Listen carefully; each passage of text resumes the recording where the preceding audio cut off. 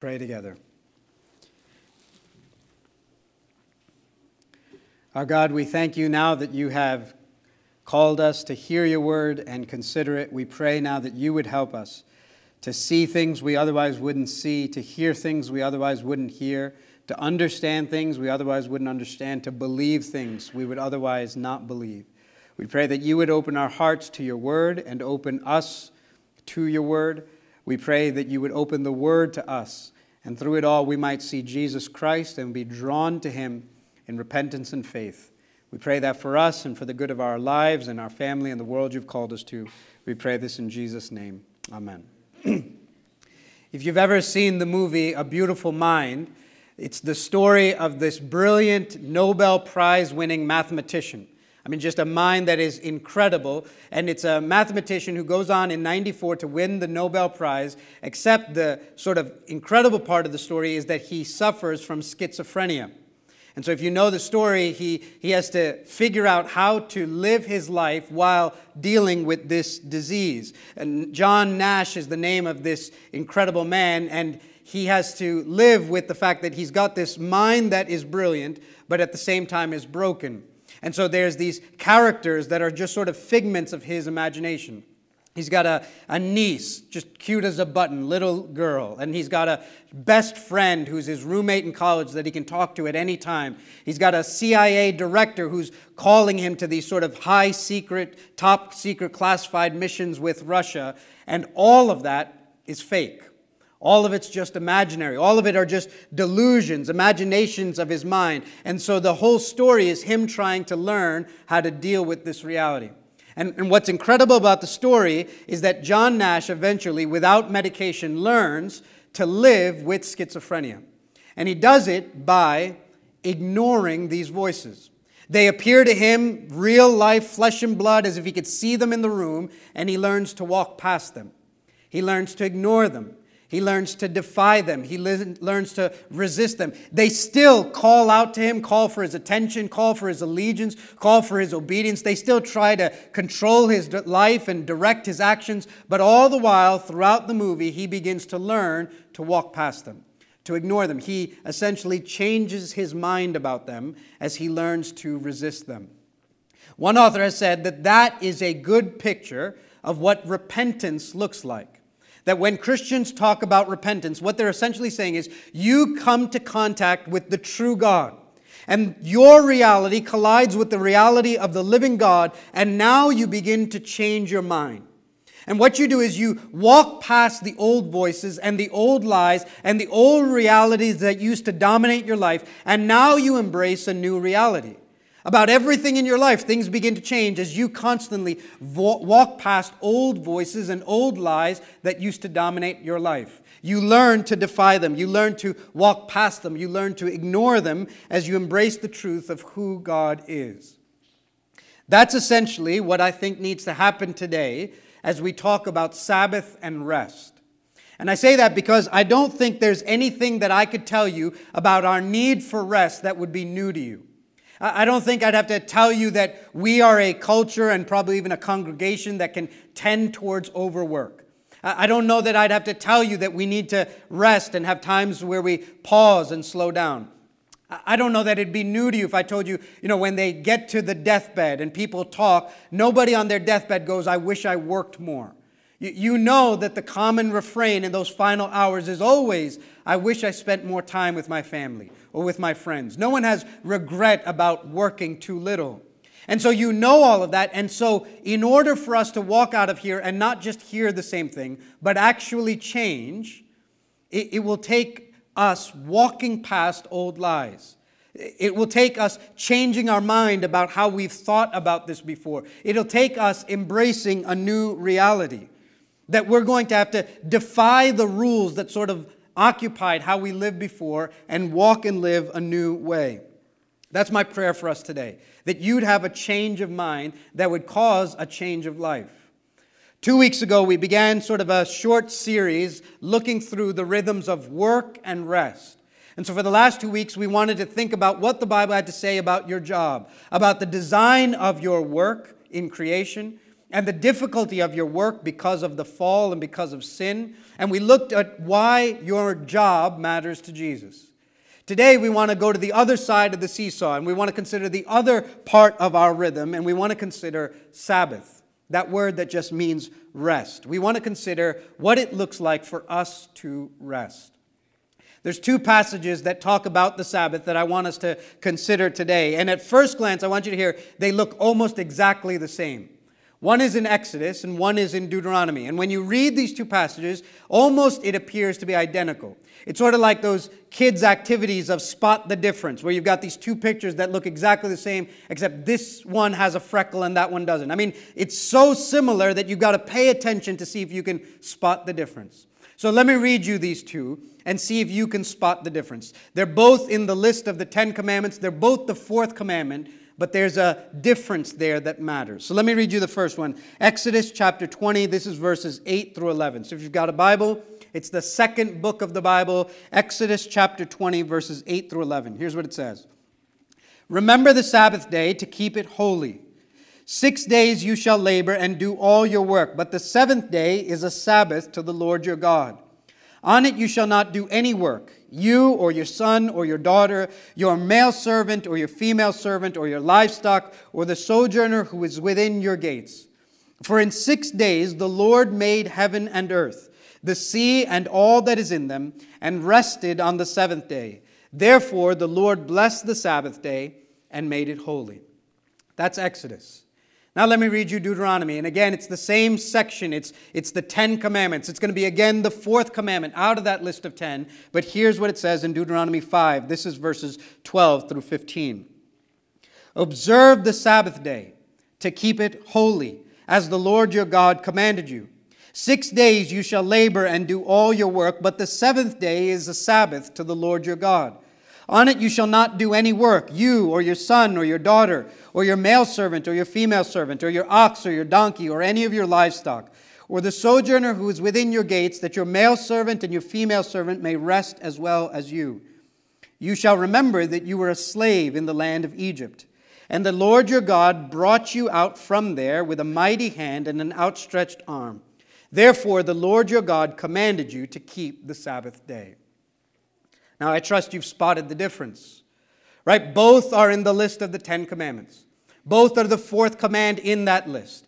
Both say on 6 days you shall labor and work. On the seventh day you shall rest. Both say you shall rest, your son shall rest, your daughter shall rest. Both say your servants should rest, male servants and female. Both say your livestock should rest. And both say the sojourner at your gate shall rest. But the two passages ground why you should rest on two different reasons. If you caught it, one points you back to creation, and one points you back to redemption. One says, when you rest on the Sabbath day, you should remember back to how God made you. Deuteronomy says, when you Sabbath, you should remember back to how God saved you. One is recalling what God did in Eden, and one is recalling what God did in Egypt. And these two sort of foundations for the Sabbath give you an insight to what God is getting at when He tells you to rest. So let's look at these two. Let me look at Exodus first. Exodus tells us, here's the command.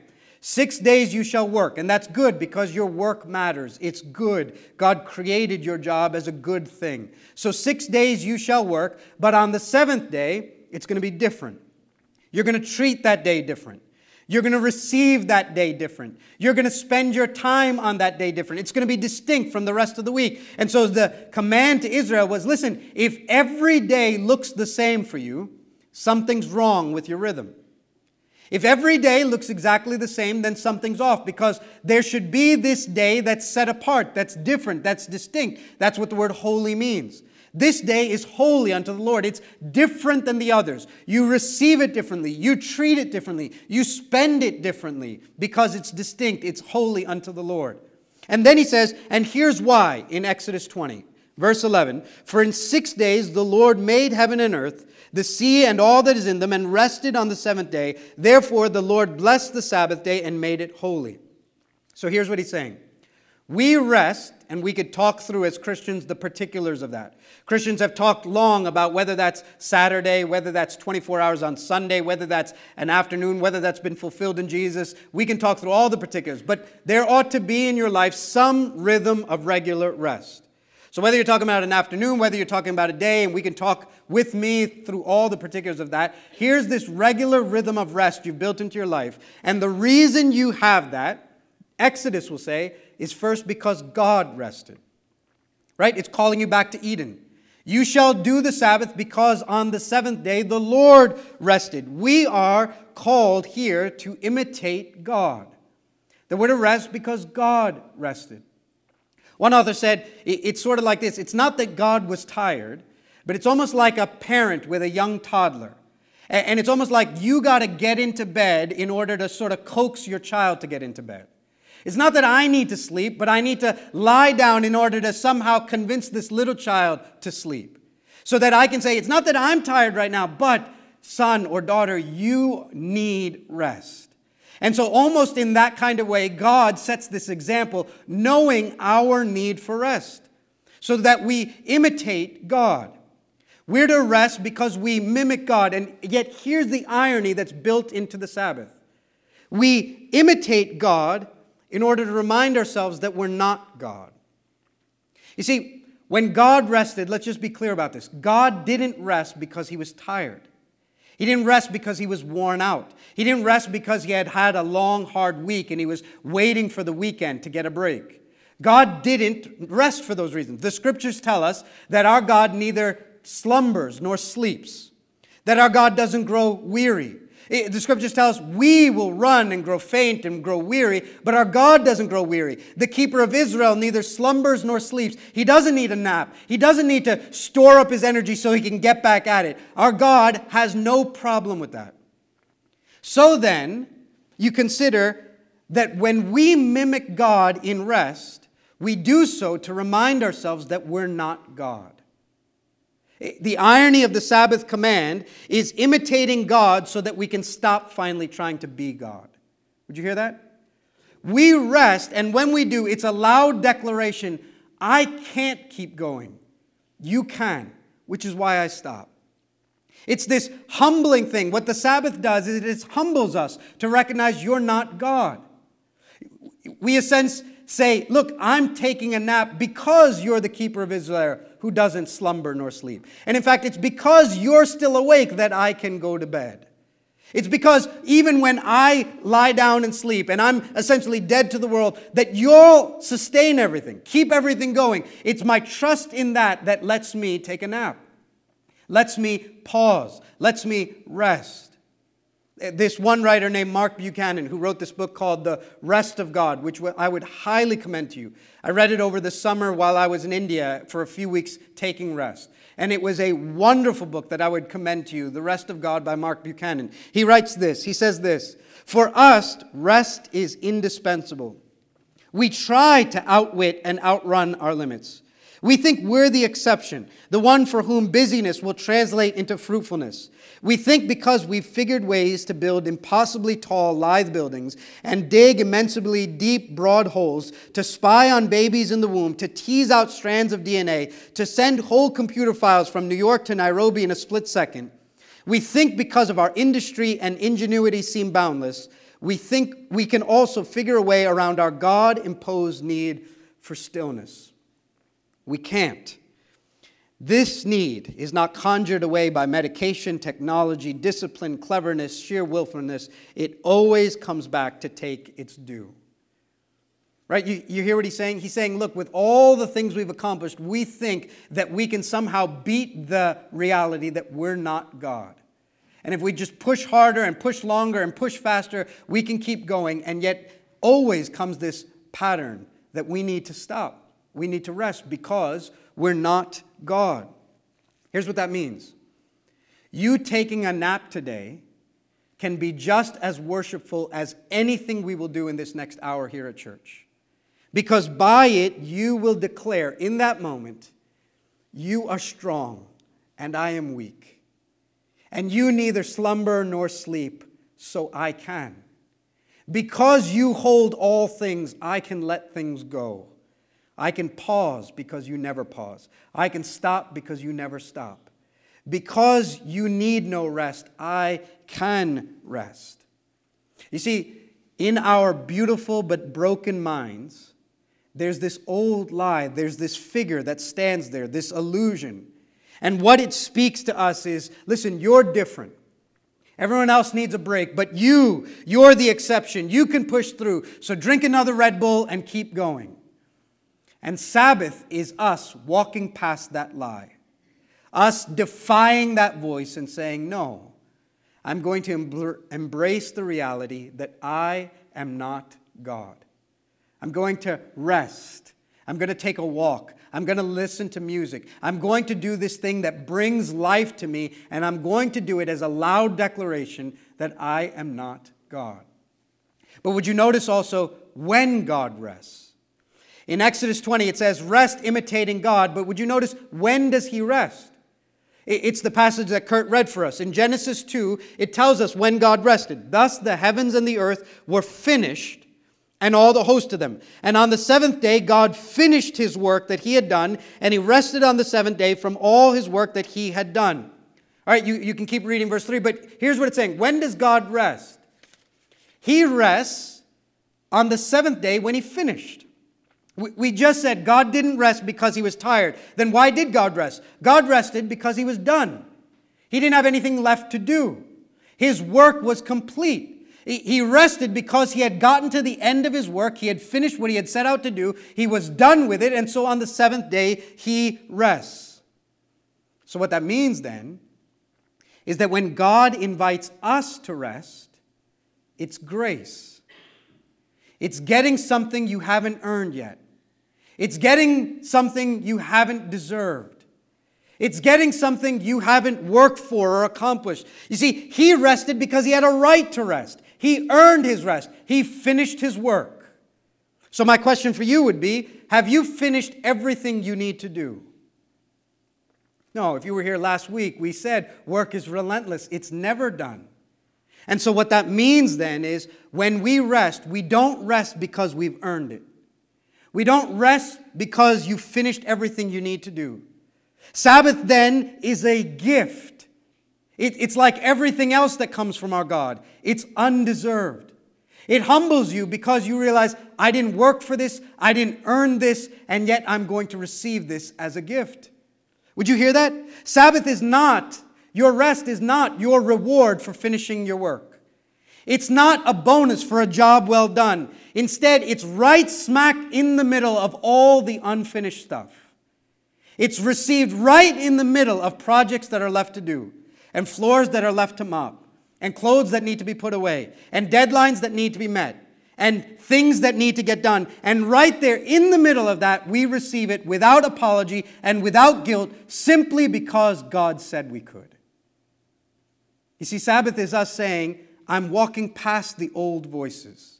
I'm walking past those illusions that dominated my reality, and I'm receiving from God this free gift. You see, you receive Sabbath the same way you receive Christianity. You receive it by saying, I haven't worked for this, I didn't earn this, I can't repay this, I'm not good enough to get this, I simply take it as a gift. God extends this gift, and I humbly receive it. That's what Christianity is. That's what the Sabbath is.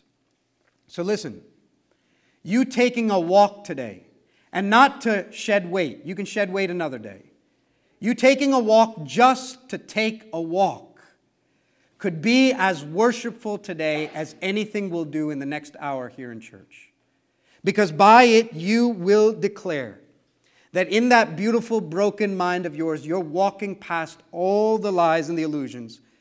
And you're going to say, you haven't deserved a break. You haven't finished all there is left to do. And yet you're going to say, I can do this because God said so. And His voice is the voice I listen to now. He dictates how I spend my time. And He gives me permission to rest. Sabbath is this gift given to us that reminds us we're not God. But also, the invitation, the command to Sabbath, remember, is not only to look back to God's finished work in Eden, But it's also a call to remember God's finished work in Egypt. Remember, that's what Deuteronomy says. Same command, fourth command, you should rest, 6 days work, everybody rest, but why? Well, if you remember in Deuteronomy, we get a different reason. This is Deuteronomy 5, verse 15. You shall remember that you were a slave in the land of Egypt, and the Lord your God brought you out from there with a mighty hand and an outstretched arm. Therefore, the Lord your God commanded you to keep the Sabbath day. Here it's going to say, listen, you don't just remember God's work in Eden on the Sabbath, but rather you Sabbath because you remember also God's finished work in Egypt. You remember what God did in Egypt. Now, what is that? What was happening in Egypt? Sort of just as a quick background for you, if you know the story, the people of Israel, God's people, were slaves in Egypt for 400 years. Generation after generation after generation, living under Egypt and its power and its rule. And they lived under the Pharaoh, the ruler of Egypt.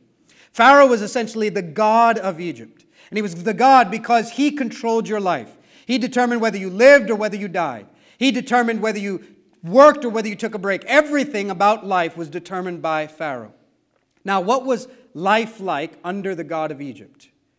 We could read through whole chunks, but let me read you just one section from Exodus 1 to give you a snapshot of life under Egypt. Here's what it says, Exodus 1, verses 8 and following. Now there arose a new king over Egypt who did not know Joseph. And he said to his people, behold, the people of Israel are too many and too mighty for us. Come, let us deal shrewdly with them, lest they multiply, and if war breaks out, they join our enemies and fight against us and escape from the land. Therefore, they set taskmasters over them to afflict them with heavy burdens. They built for Pharaoh store cities, Pithom and Ramses. But the more they were oppressed, the more they multiplied and the more they spread about. And the Egyptians were in dread of the people of Israel. So they ruthlessly made the people of Israel work as slaves and made their lives bitter with hard service in mortar and brick and in all kinds of work in the field. In all their work, they ruthlessly made them work as slaves. Now that's life under the god of Egypt. This is what work looks like. And if you were with us a few weeks ago, you can almost hear how far work has come from what it was designed to be in the garden. I mean, the echo of work in Eden is almost gone in Egypt. Because now work is completely different. Work here is now slavery. Right? Did you notice that? In verse 11, it's described as a heavy burden. In verse 13 and 14, it's ruthless, it's bitter, it's hard service. Work has now enslaved you. Now, in Egypt, work was also driven by fear. If you notice in verse 9 and 10, Egypt is scared to death, scared that Israel is going to be too many and too mighty, and so they constantly keep them work. And so what's driving their work is this underlying fear. You'll also notice that now the main goal of work is surplus. If you notice in verse 11, what Israel is occupied doing is building what? Store cities. Meaning now work is about getting as much as you can, working as much as you can to get as much as you can so that you can accumulate as much as you can, so much so that you've got to build store cities to surplus, to hold all that you've accumulated. It's this unending need to get more, so much so that we've got to build whole cities to keep all the stuff we've built up. Now, we are a long ways away from Egypt, and yet you can almost hear echoes of some of that stuff in our work. That work tends to enslave. That underneath our overworking is often fear. I mean, you can hear it. I'm afraid that if I don't go in, I'm afraid that if I don't do that, you can just hear in that refrain, I'm afraid. There's this fear that drives so much of our overwork. And then our work also is marked by this endless need to accumulate more. Surplus, as much as we can. So much so we've got to figure out where to store all the excess. I mean, this is what life under Pharaoh looks like. And in fact, there's one more scene I could show you. In chapter 5, Moses goes to Pharaoh. And he says, the God of Israel says, let my people go so that they could worship me. And I want you to hear, it's this long passage, but just a quick snippet of what Pharaoh says in response. This is Exodus 5. Here's what Pharaoh says. But the king of Egypt said to them, Moses and Aaron, why do you take the people away from their work? Get back to your burdens. And Pharaoh said, behold, the people of the land are now many, and you make them rest from their burdens? The same day Pharaoh commanded the taskmasters of the people and their foremen, you shall no longer give the people straw to make bricks, as in the past. Let them go and gather straw from themselves. But the number of bricks that they had made in the past you shall impose on them. You shall by no means reduce it, for they are idle. Therefore they cry, let us go and offer sacrifice to our God. Now there's a whole bunch of stuff we could notice, but would you pay attention to this? Pharaoh is appalled by the idea of rest. Pharaoh is disgusted, appalled by the thought that these folks would need to take a break. And what you'll notice is Pharaoh himself is restless. Right? And you begin to see what a contrast between the God of Egypt and the God of Israel. Pharaoh is driven by fear. He's sitting on the throne, and yet he's paranoid and insecure. In fact, all that he commands is out of this fear that they are too many, so we've got to keep work going. And what a contrast with the God of Israel who rests. So Pharaoh can't rest. He's restlessly sitting on that throne and therefore can't imagine that his subjects would rest, that his servants would take a break. And so what does he do? He accuses the people of being idle, of being lazy. What Pharaoh cares more than anything about is productivity. It's meeting quotas. It's making sure the work schedule keeps on so that the number of bricks does not decrease by one. How you related to God in Egypt was by what you did, by what you accomplished, the work you got done, not one brick less. In fact, you read down in chapter 5, by verse 18, the taskmasters are whipping the Israelites. And when they do, in verse 18, they say, go now and do your work, and you shall deliver the same number of bricks, not one less. And that's a sort of summary of life under Pharaoh. It's get to work and you better deliver. Get to work now and you better deliver. Because what Pharaoh cares about, how you relate to Pharaoh, is how many bricks you make. Imagine then that now a new God comes. A new God comes into the lives of these people. And with a mighty outstretched hand of his, he rescues them. By the way, through no work of theirs, no helping out, no contribution, no pitching in of theirs. Through his outstretched hand, he delivers them. And he says to them, you are no longer under Pharaoh. He doesn't call the shots anymore. He's not your God. He doesn't dictate your life. He doesn't determine whether you live or die. He does not determine your hours anymore. I am now your God. And he says, I am setting up a new society, a new world, and I'm going to give you my commands of what life under me will look like. And he says, here's my command. Every seventh day, you get the day off. In the world that I'm creating, in the society that I'm building, every seventh day, you get the day off. I mean, when we hear Sabbath and we think of it as somehow oppressive, a burden, a bunch of stuff we can't do, I mean, those first people would have heard and been astounded. I mean, you think of their whole lives, they had never taken a break. And now this God comes and says, here's the society I'm building. And you even think the kinds of commands he gives. Here's what life under me is going to look like. You shouldn't kill anyone. You shouldn't sleep with your neighbor's wife. You shouldn't lie. You shouldn't steal. And in order for there to be a good society, you should also take a nap every seventh day. I mean, in light of all the epic things he's listing out, how does a nap fit in? And yet that's what this God is saying. And he's saying, listen, you know why? Because you're not slaves anymore. Because you're not slaves anymore. Here's my commands. Remember them. Remember with my outstretched arm how I saved you. And because you're not slaves anymore, you can rest. See, essentially what's happening is Exodus says, receive the gift, the grace of Sabbath because you're not God.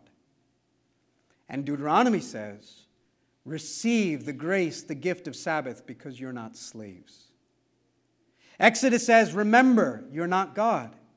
And Deuteronomy says, remember, you're not slaves. You can rest because you're not God, and you can rest because you're not slaves. Would you hear me? Slaves don't rest. Slaves can't rest. Slaves, by definition, have no right to rest. Slaves have no freedom to rest. Rest, then, it turns out, is something that only free people can do. You see, you think that you live in a culture that demands overwork, and you being available 24/7 is a highlight of how important you are. That's an old lie, an illusion you've got to learn to walk past. Because reality says slaves are the ones who never rest. Slaves are the ones who are required to be available 24/7. Slaves are the ones who never take a break. In order to rest, you must be free. And Sabbath is our loud, defying declaration. We're free. We don't belong to Pharaoh anymore. We don't get dominated by old voices, whether they be in our culture or in my mind or in my world. Those voices, I walk past them. I defy them. I ignore them. There is a new God that dominates my reality. And I receive His rest because He said so. Because I'm not a slave. You see, in your beautiful but broken mind, there will come back old voices. Old taskmasters that are ready to whip you the second you want to take a break. In fact, let me read you one more quote from Mark Buchanan's book.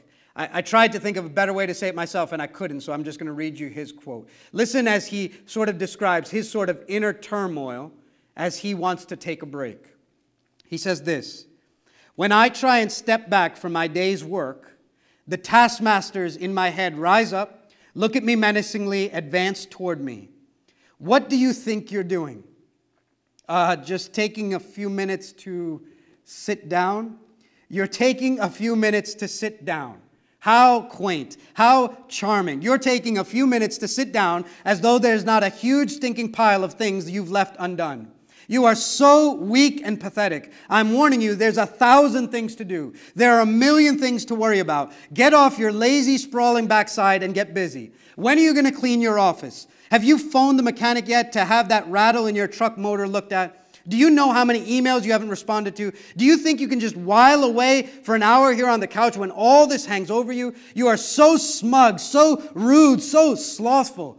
What kind of time-frittering, excuse-mongering, sad sack of sluggard are you anyway, lolling about as if work is all done? You should be ashamed of yourself." Now, I read that because I couldn't have said it better. I've had the same conversations in my own brain, and you have too. The old taskmasters show up. And Mark Buchanan goes on to say, listen, you know, the odd thing is they can't hurt you because, like John Nash's mind, they're made up. They're imaginary. They don't exist. They're not real. And yet, the mental warfare, the psychological warfare they wage. And he goes on to say, you know what the worst part of these taskmasters is? They're masters of half-truth.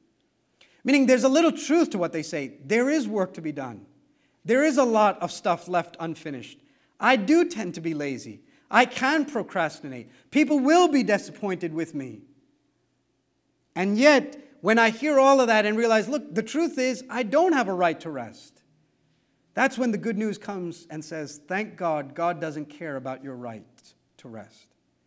You see, I stopped living with what I had a right to a long time ago. I stopped operating out of what I've deserved a long time ago. The entire Christian faith is based on you receiving what you have no right to. You getting what you don't deserve. You enjoying what you've never earned. That's what the entire Christian faith is. The entire Christian faith is you weren't good enough to get to God. So God came down to get to you. And He sent His Son, Jesus Christ, to die on a cross for your sins so that without you working to pay back God, God paid everything for you. And the only way you become a Christian is not by your work, but by receiving Jesus' work. That's how it works. That's how you become a Christian. It's you receiving something you didn't deserve. So when I rest, I'm receiving something I didn't deserve. I'm receiving something I haven't earned. I'm doing it simply because there's a new voice that I listen to. You see, Sabbath is defiance.